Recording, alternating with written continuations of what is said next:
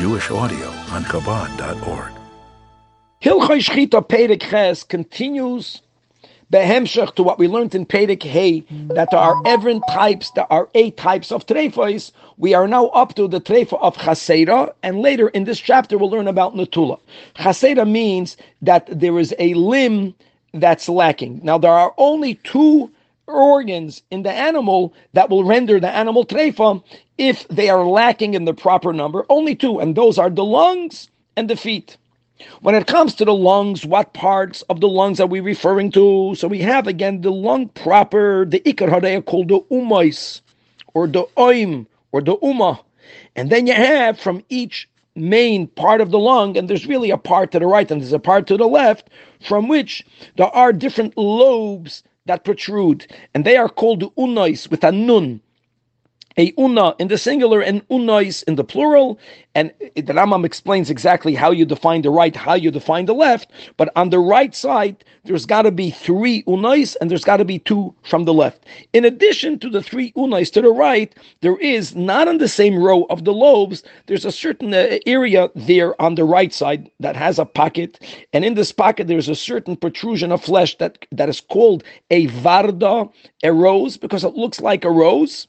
B'chlal, the Rambam says if the varda is chaseda, the animal is muteres, because b'chlal many animals have, and many animals don't have this additional varda. But when it comes to the 3 unais to the right or the 2 unais to the left, if they are missing in that number, then the animal will be treifa from the category of chaseda. Similarly, when it comes to the legs that make the animal treifa is not the 4 legs, which we'll call the yad, but dafka the hind legs. And as we already quoted this rule, kol hayased kenatal damu, that if an animal was created by God, it was born with 3 legs, so the 3rd one is as if one of them is missing, and that also will become invalidated under the category of chaseda. The Rambam goes through if the main part of the hind leg is chopped off, at what point do we say that the leg is missing treifa chaseda? And the rule will be minha arkuva ulamaila, as we spoke out when we learned the chapter. We're speaking about the top, the highest joint. If it's cut above it, that's called that the leg is missing. However, if it's cut below it, then generally you're good. But all the way down, right above the heel, there is an area through which various sinews join together. That area is called the tzumas hagidin. And if it was cut through the tzumas hagidin, that in itself renders the animal treifa. And as we mentioned, the 8th chapter also speaks about netula.